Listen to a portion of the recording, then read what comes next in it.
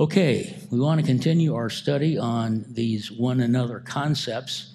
And so I invite you to take your Bibles and turn to the passage which Yang read for us, Matthew chapter 18.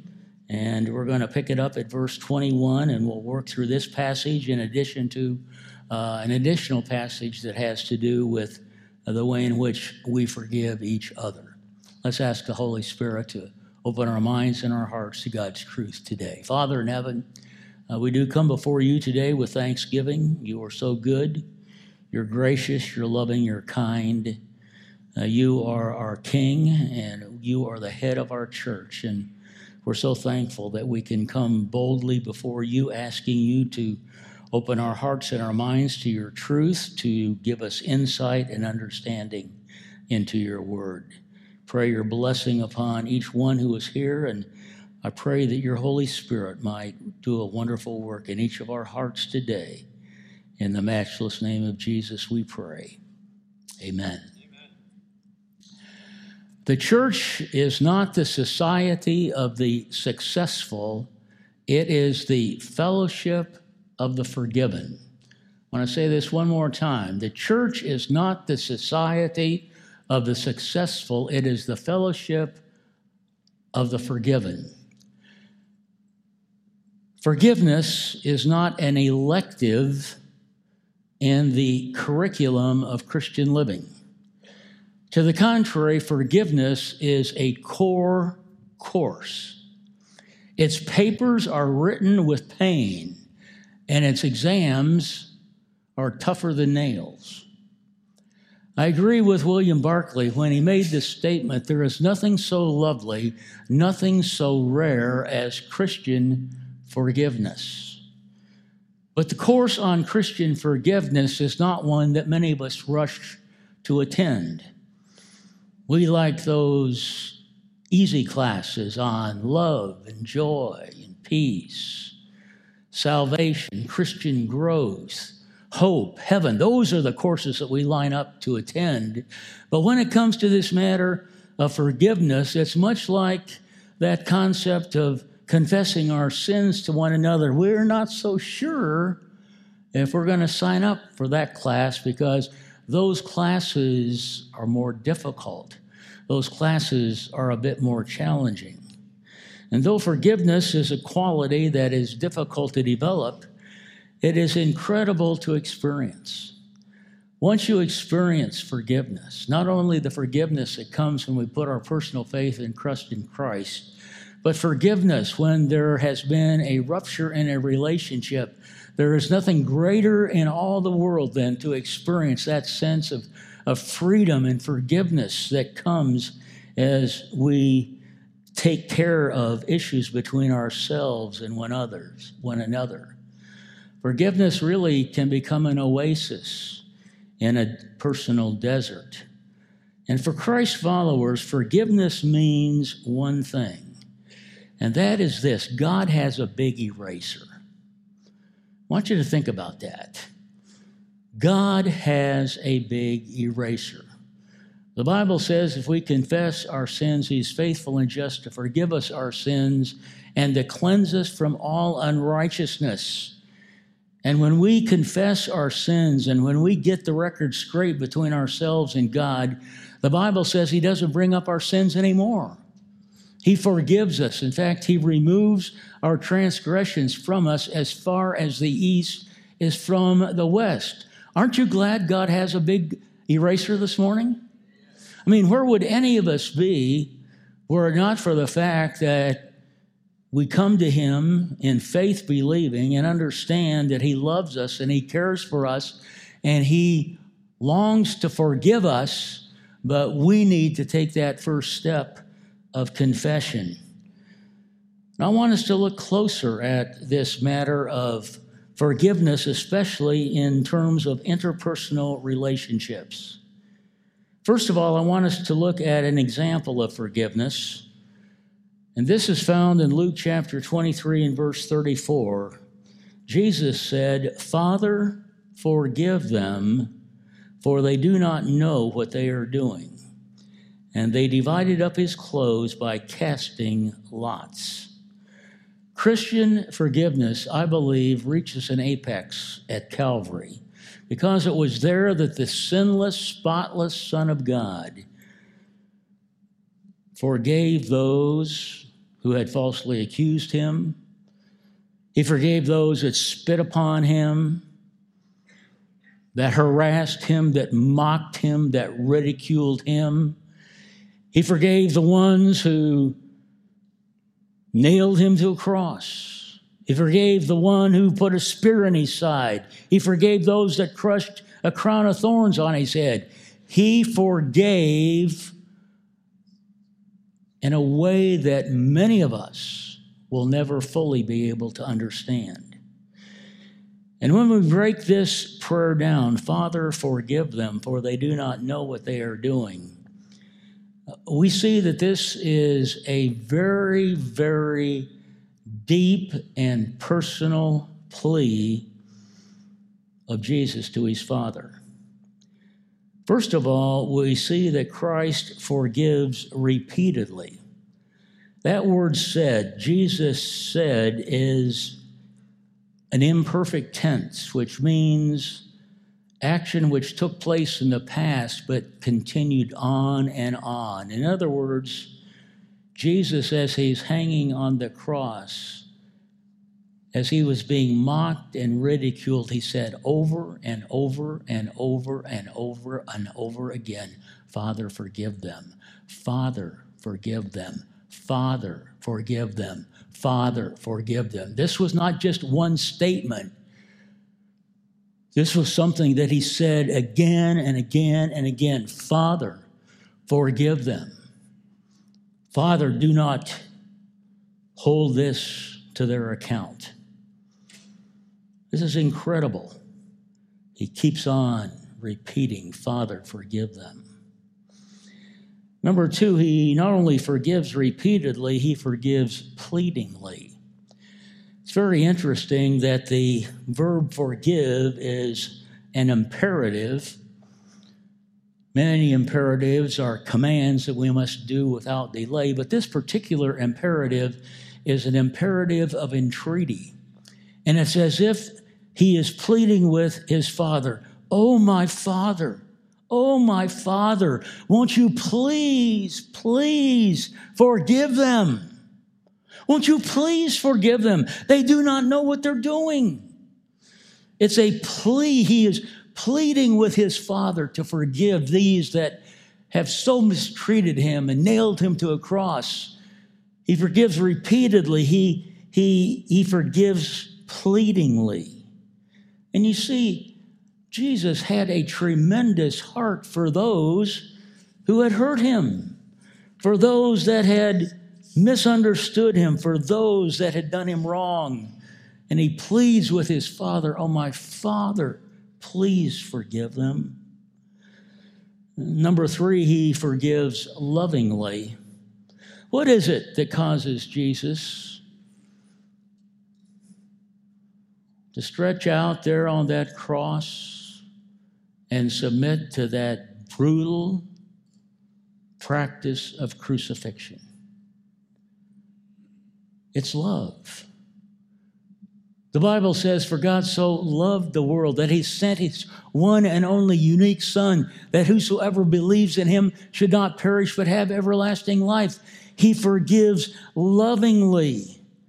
And his love is not conditional. His love is unconditional. He forgives unconditionally because of the great love that he has for each of us. And then number four, he forgives forgetfully. That word forgive literally means to send away from oneself or to bid go or depart. Jesus bids go and depart any type of bitterness or resentment. He forgives and he doesn't bring it up again. He forgives and he covers our sins with his precious blood. And I believe that if we as Christ followers are to really model Jesus, Even though this is difficult and it does not come naturally, we must learn to forgive one another as Jesus has forgiven us. We must stop keeping score and practicing one-upsmanship on those who have hurt us. We need to put behind us feelings of bitterness and resentment. Jesus did that for us. If there was anyone who had the right to hold a grudge or to become bitter or angry, it would be the treatment that Jesus had received by the hands of sinful men, and yet he forgives. He does it in such a way that none of us can really fully grasp it. And I believe that forgiveness is godlike. And I believe that that's one of the reasons why so many of us have a hard time with it, because we are so unlike God. We are so human in our responses when we're hurt. And we hang on to things, and we keep a record of wrongs. And it keeps us from experiencing the intimacy and the fellowship that God longs for each one of us to enjoy. So Christ is our model. Number two, what is to be the extent of our forgiveness? Forgiveness flows from Christ to us, and in turn it is to flow from us to others. And our Master's purpose is that we emulate the forgiveness he displayed at Calvary. And this morning, I want us to look at both sides of the coin of forgiveness. First of all, what is to be the extent of our forgiveness when we have been in the wrong? Now, keep your finger there in Matthew 18, but turn over to Matthew chapter 5, verses 23 and 24. What is to be the extent of our forgiveness when we have been in the wrong? Jesus says in Matthew 5:23, "Therefore, if you are offering your gift at the altar, and there remember that your brother has something against you, leave your gift there and in front of the altar. First go and be reconciled to your brother, and then come and offer your gift." Now, Jesus in these verses is painting a powerful portrait. A worshiper is coming to the temple to present his animal sacrifice to the Lord. The worshiper, with his sacrificial lamb, he enters the temple. He passes through the court of the Gentiles, the court of the women, the court of the men, beyond the court of the priests, which no one can enter. He's about ready to present his animal sacrifice to the priest. The priest's hands are there to receive it, and he's about to confess the sins of that person on the lamb. And then the worshiper remembers that he is at odds with a brother or has wronged another individual. He recalls the instance when it took place. He remembers the harsh words that were spoken.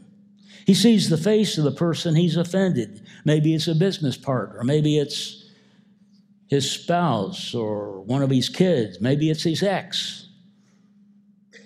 Maybe it was his neighbor or a relative. He knows there's a problem between him and that other individual. He knows in his heart that he's not really right with God. And what makes the pain so difficult is that he recognizes that he was at fault in the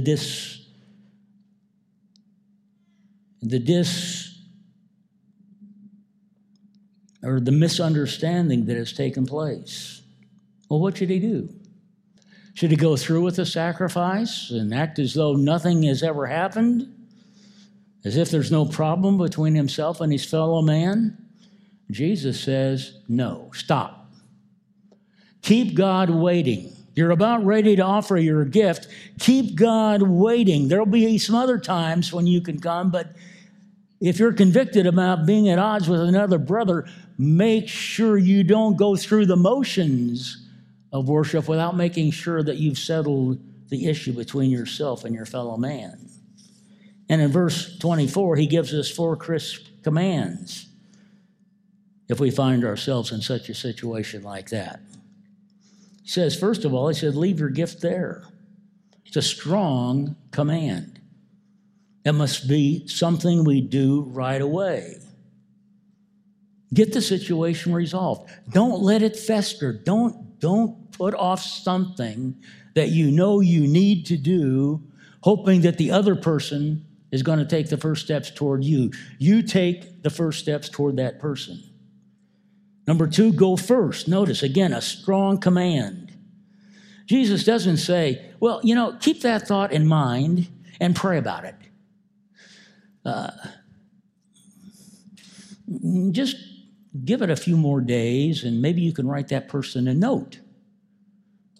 No, Jesus says if you're about ready to present your gift to the altar, let it go, keep the priest waiting, and go and get it resolved right away. Don't think about it, don't pray about it, get it taken care of.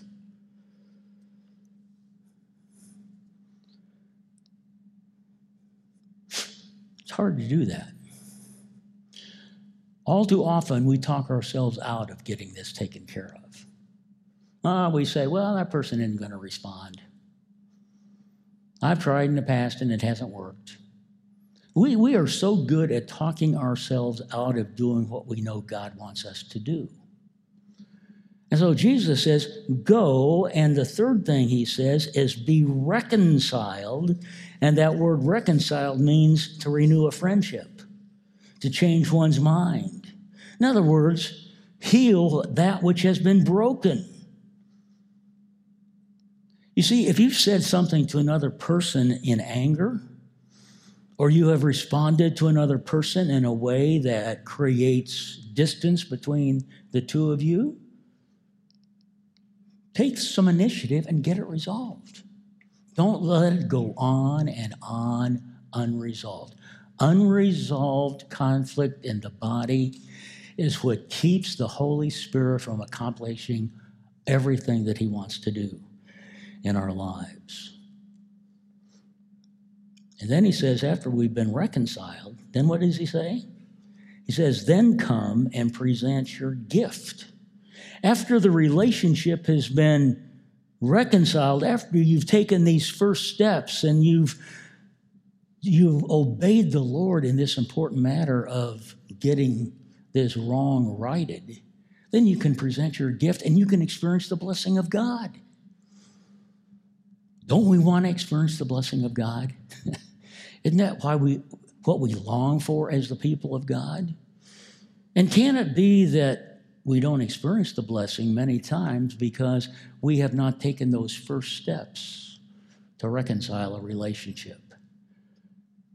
Jesus is encouraging us here to model his forgiveness, the forgiveness of Jesus. Now, let's look at the other side of the forgiveness coin.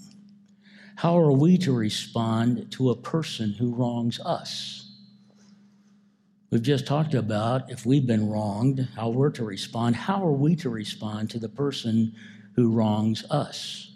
And here's the passage that we read this morning in Matthew 18, beginning at verse 21. Now, notice Peter asks the Lord a very penetrating question. He says, how many times, Lord, shall I forgive my brother, verse 21, when he sins against me? And you'll notice that Peter is a good listener, and he allows the Lord to speak. I'm just kind of kidding here. He already has the answer. He doesn't even give Jesus a chance to speak. How many times shall I forgive my brother when he sins against me? Up to 7 times. Now, Peter thought he had given Jesus a pretty good answer. And he's not really out of bounds in his response. Indeed, according to the rabbinic teaching, a person must be willing to forgive a brother once, twice, 3, but after that, according to the Old Testament, forgiveness is not to be offered. Now, the Old Testament book of Amos seems to support that teaching. And you'll read in the book, the implication is that God would forgive up to 3 times, but after the 4th infraction, he visits punishment upon the individual or the nation. And if you'll go through that little book of Amos, the key phrase is, for 3 transgressions and for 4. For 3 transgressions and for 4, over and over again. Now, obviously, Peter thinks he has taken the high road. He suggests 7 times where the rabbis only considered 4 times. So Peter feels pretty good about what he has said. But as far as Jesus is concerned, Peter's way off. Jesus looks Peter straight in the eye, and notice, Jesus answered in verse 22, I tell you, Pete, not 7 times, but 77 times, or more accurately, 7 times 70, or 490 times. Now, you can't take that literally. He's just simply saying there's to be no limit to the forgiveness we extend to others. There's not to be don't put a limit on our forgiveness. Jesus says we must be willing to forgive those who have wronged us, no matter how many times it happens, we are to forgive them. Now, can you imagine the astonishment that must have come upon Peter when Jesus says this? You talk about being hit right between the eyes. Can you imagine the rumblings that went through the rest of the disciples when they heard Jesus say, hey, Pete, you're way off base, not 7 times, but 70 times 7. Can you imagine what that scene must have been? Jesus says, if you're going to really be a Christ follower, there's to be no limit to the forgiveness that we offer others. And to help Peter fully understand his response, Jesus uses a parable to illustrate that we as Christ followers are to forgive in order to enjoy forgiveness. Now, beginning at verse 23, he begins to relate this parable.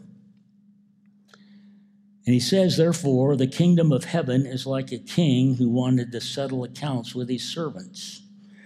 And as he began the settlement, a man who owed him 10,000 talents, that's like $10 million. Okay, it was a huge debt that this servant owed him, was brought to him. And since he was not able to pay, the master ordered that he and his wife and his children and all that they had be sold to repay the debt. I mean, here's a huge debt. But the servant fell on his knees before him. Be patient with me, he begged. I will pay back everything. And the servant's master took pity on him, canceled the debt, and let him go. Now, there are some interesting lessons that we can learn here. Here you see the generosity of this master.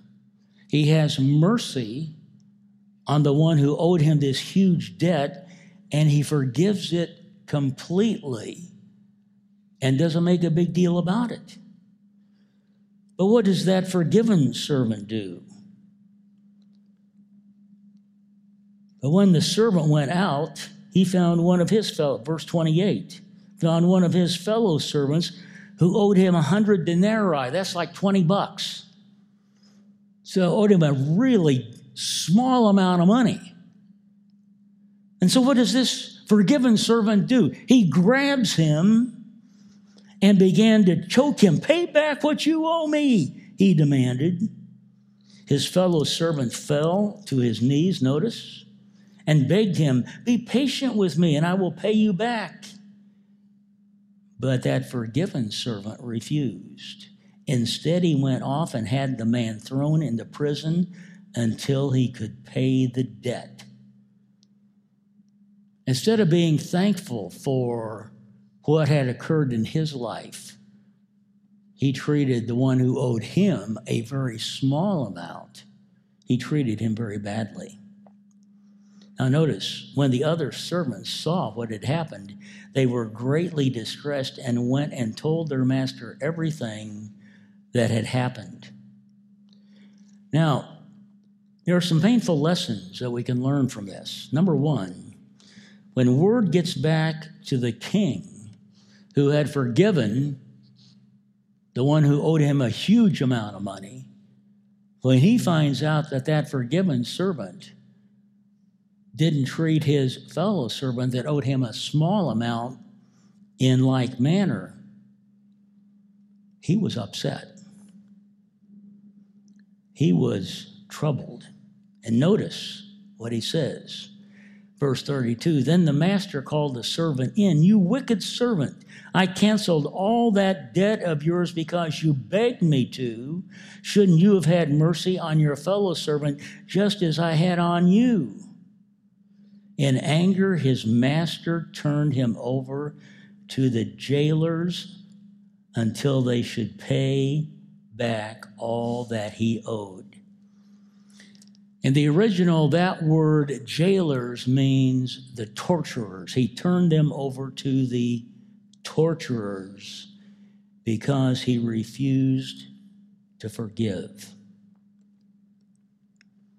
Jesus tells us that if we refuse to forgive and nurture grudges, bitter feelings, and resentments against others, that we ourselves, the ones who refuse to forgive, will be turned over to torturous thoughts, feelings of misery, and agonizing unrest within. The late Ray Stedman, in a message entitled Breaking the Resentment Barrier, says this phrase, the torturers, is descriptive of what happens to us when we do not forgive another. It is an accurate description of the gnawing resentment and bitterness, the awful gall of hate or envy. It is a terrible feeling. We cannot get away from it. We feel strongly this separation from another, and every time we think of them, we feel within the acid of resentment and hate eating away at our peace and calmness. This is the kind of torturing that happens when we refuse forgiveness. Let's be honest this morning. Who of us hasn't been tortured inside at one time or another because we refused to forgive? Maybe it was a parent or an in-law or a spouse who we felt let us down. Maybe it was a close friend or a teacher who made a wrong evaluation of our work and we didn't make the honor roll. Maybe it was a business partner who ripped us off. Maybe we were the innocent victim of a power struggle. Maybe we were wrongfully treated, set up, manipulated, and even fired for no reason at all. And we are bitter and resentful, and we will not forgive. Friends, the misery of refusing forgiveness is not worth it. It is not worth hanging on to that kind of stuff. We need to get rid of the poison of bitterness and resentment and turn it over to the Lord and experience the flood of his forgiveness. Listen to me very carefully this morning.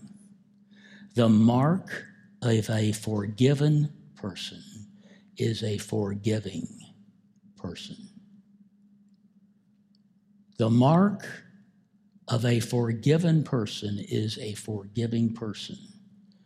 And if we're unwilling to forgive, as Christ has forgiven us, maybe we haven't really experienced the forgiveness of Jesus ourselves.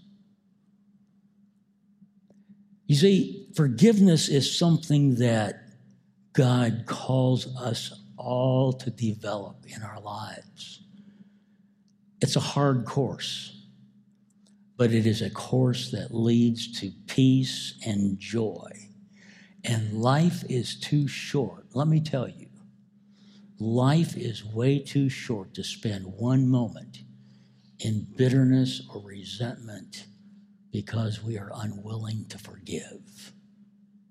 We must forgive. And then lastly, I want you to notice in this passage, if you'll turn over to Ephesians chapter 4, the Apostle Paul says it very clearly. He says, be kind to one another, tender-hearted, forgiving one another. Notice the last few words.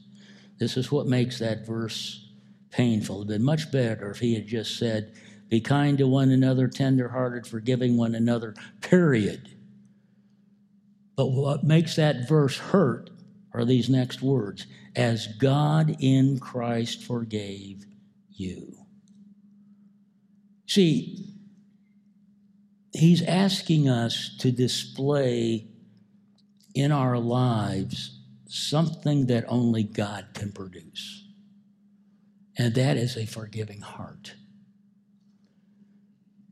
All too often we allow bad experiences, negative circumstances,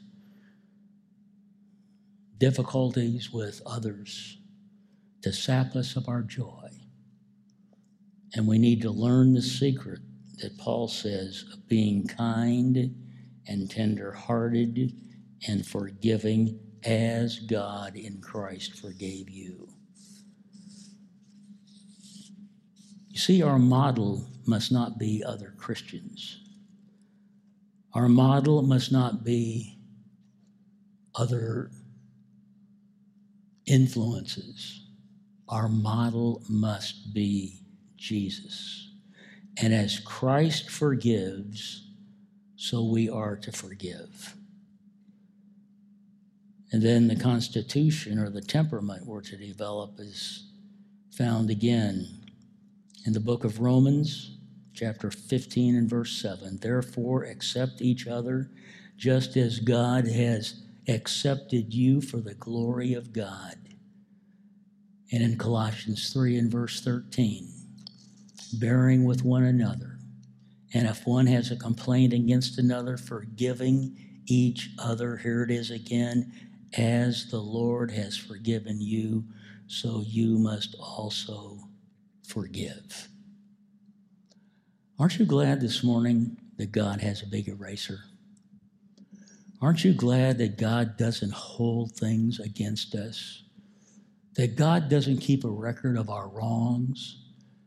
That he forgives and he wipes the slate clean? All we have to do is to confess that to him, and he'll blot it out. I love that bumper sticker that said a number of years ago, Christians are not perfect. They're just forgiven. Do you realize all of us are forgiven? We're all sinners saved by grace. And number two, a genuine flow of forgiveness in the body of Christ. When there is that flow of forgiveness, oh, let me tell you, that is Christ-likeness at its best. And I think all of us want that. All of us desire that, don't we? We want to experience the blessing of God more than anything else. We want to experience his presence, but all too many of us carry a bag of offenses, things that have been done to us that we don't like. Now, some of you may find some rocks in your pew this morning. If you have a rock, lift up your hand. Now, here's a rock right here. Okay, well, I've been carrying this for a long time because, this person that I've known for many, many years, they ignored me. And for some reason now they won't even speak to me. And I'm hurt. So I'm going to put it in my bag of offenses. Oh, we have another one back here. Oh, my. Oh, this is the offense that I've been carrying for a long time because my child was bullied at school, and I went and talked to the principal about it, but he didn't do anything. He just let it go, and I can't stand that guy. I'm going to put that one in my bag of offenses as well. We have any other rocks? Oh, man, you got a real big one there. Oh, my. Oh, my, I don't know if I can carry that one. Oh, boy, this is a big offense. This is what I was carrying when I was betrayed by my best friend. And my best friend started talking about me, and we just can't get along anymore. And so I'm just going to carry this offense. I'm just going to keep carrying. Oh, here's another one. Where'd this one come from? Did somebody put it back here? Here's another offense. This happened when my wife and I, we had a little bit of a difficulty, and, we can't seem to communicate anymore. And instead of getting it resolved, we just have kind of gone our separate ways. So I'm just going to carry that offense a little bit longer. Oh, here's another one. Oh, my, this bag's getting kind of full. And that's the offense that I had when I picked up someone else's wound. And, it wasn't that I was upset. I just picked up my friend's wound, and I'm feeling bad, and I'm feeling bitter, and things aren't going very well. The problem with many of us is that we know we need to forgive as Jesus forgave, but we are content to carry this bag of offenses. And let me tell you, this bag of offenses really, it gets hard to move. I mean, we lose our joy because we keep carrying this bag of offenses. And what Jesus wants us to do is take these offenses, throw them at the foot of the cross, lay them down, and experience the forgiveness and the joy that can come into our lives when there's nothing between us and the Lord, and nothing between us and another fellow believer. Let's stand together, shall we please, for prayer.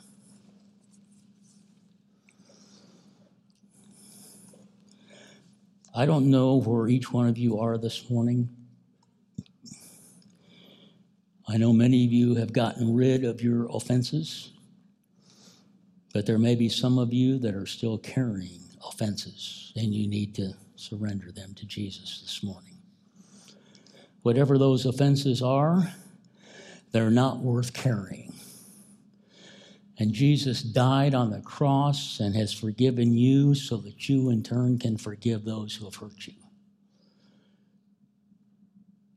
So whatever your need is this morning, just turn it over to Jesus. If you need to get reconciled with somebody, go and get reconciled.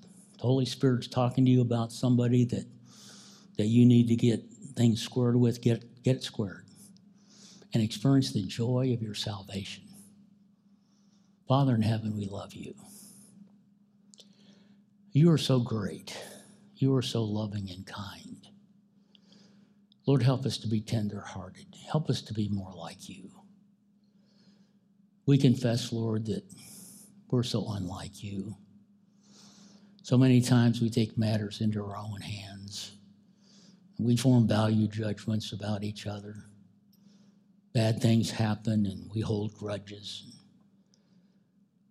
We can't seem to experience the blessing of God like we once did because we're hanging on to stuff that needs to be surrendered to you. And so, Lord Jesus, I pray that whatever we need to surrender today, that we would surrender to you. That we would experience the joy of your forgiveness and the joy of renewed relationships as we seek to emulate you, our Lord and our God. And now may the grace of our Lord Jesus Christ, the love of God, and that sweet communion of the Holy Spirit be with you now and evermore, we pray. Amen. Good morning. Maranatha. We'll see you at the beach in about 40 minutes. God bless you.